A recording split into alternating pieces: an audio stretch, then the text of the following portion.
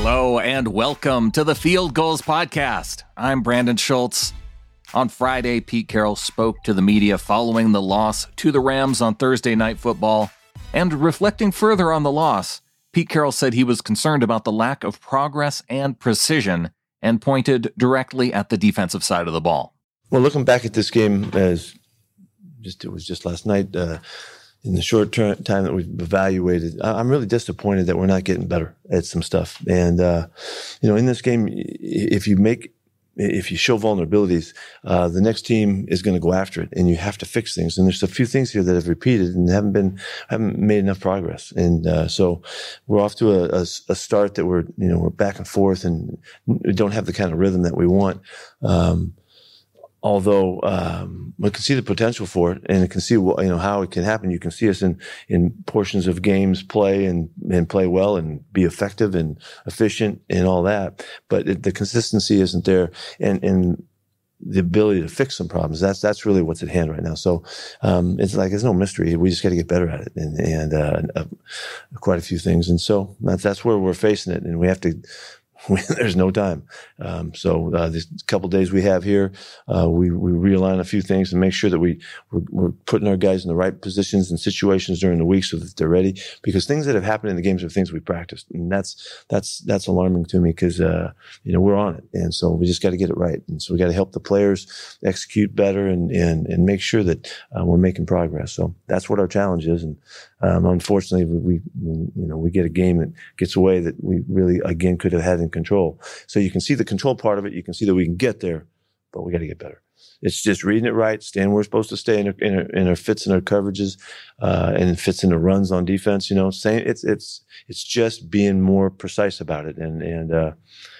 I'm just surprised that we haven't cleaned it up, because it's experienced guys to understand and coaches understand, and we just got to get it. So I'm not getting it done. I mean, really, ultimately, I got to do a better job, and that's what I'm saying. I've got to make sure that we make these corrections come to life, because we're addressing them. These are not, it's the same, couple of the same issues we had 2 weeks ago. And so, but it's not about, if you're looking for a falter, it's not that. It's the process we got to get better at so that it shows up on game day. When Coach Carroll was asked to compare the issues with this year's defense to those from last year, here was his response.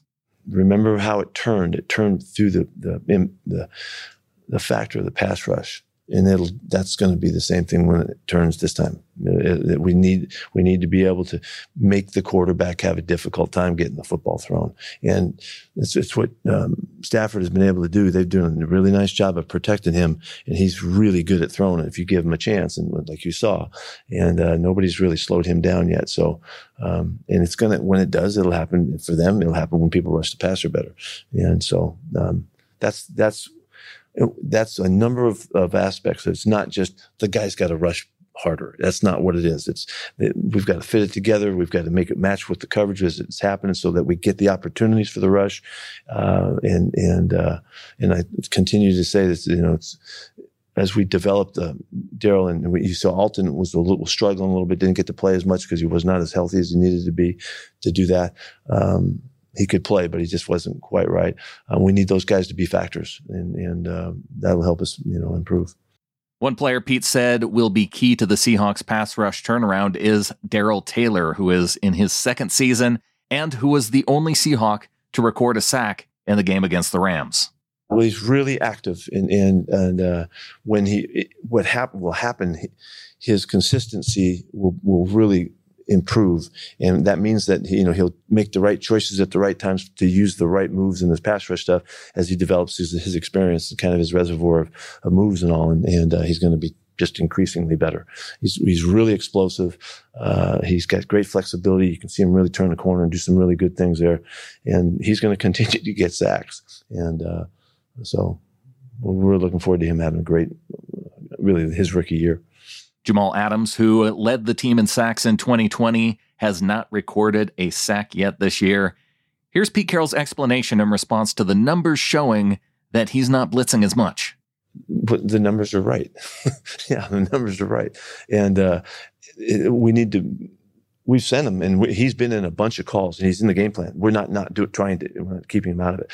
It's just sometimes the formations and the big spread offenses that we're seeing a lot of in the first month of the season here, it limits the opportunities, and so the calls don't fit sometimes because of the formations, and we can't just rush him all the time, because he has a lot of other duties that he has to take care of, and so.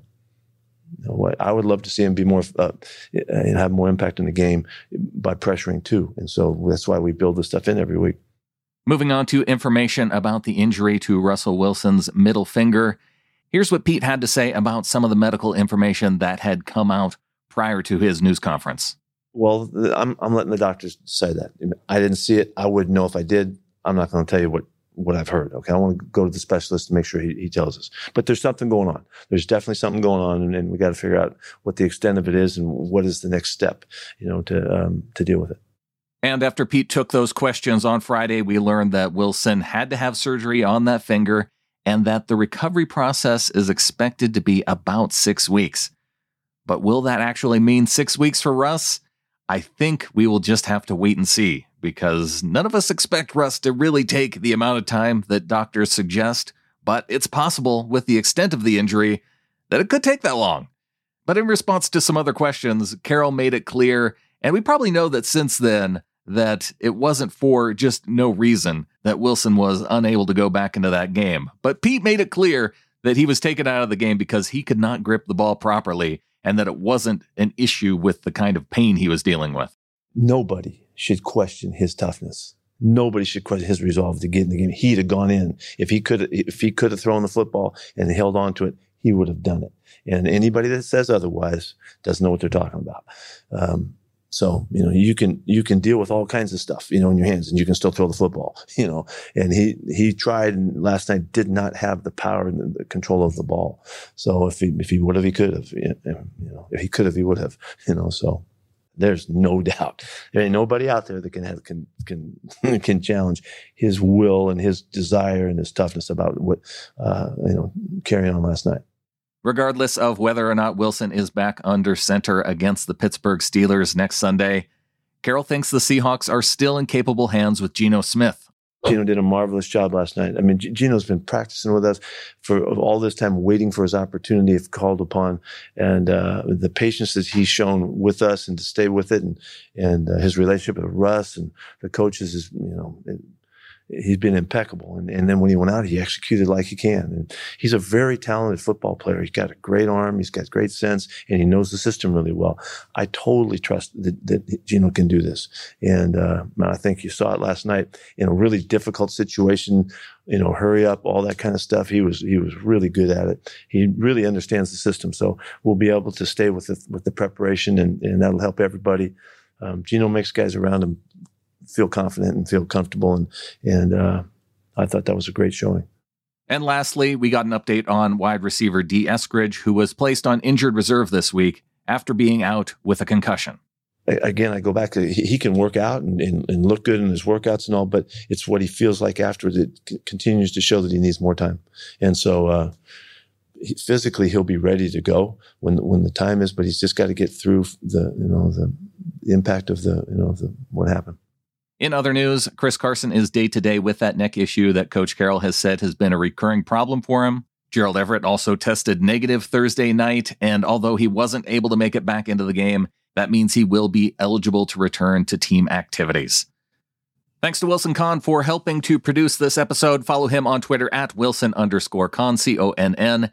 And if you want to be a part of the conversation up at fieldgulls.com, some of the most discussed articles right now, one from Stan Taylor titled, "The Seahawks Are a Sinking Ship and Pete Carroll is Going Down with the Wreckage." So you can imagine a lot of people want to talk about that. And also from Tyler Alson, he's talking about what Geno Smith showed in his 4 best games. He goes back to his career with the Jets, looking back in 2013, 2014, and what he saw from those games. So check out those articles. They're up at fieldgulls.com.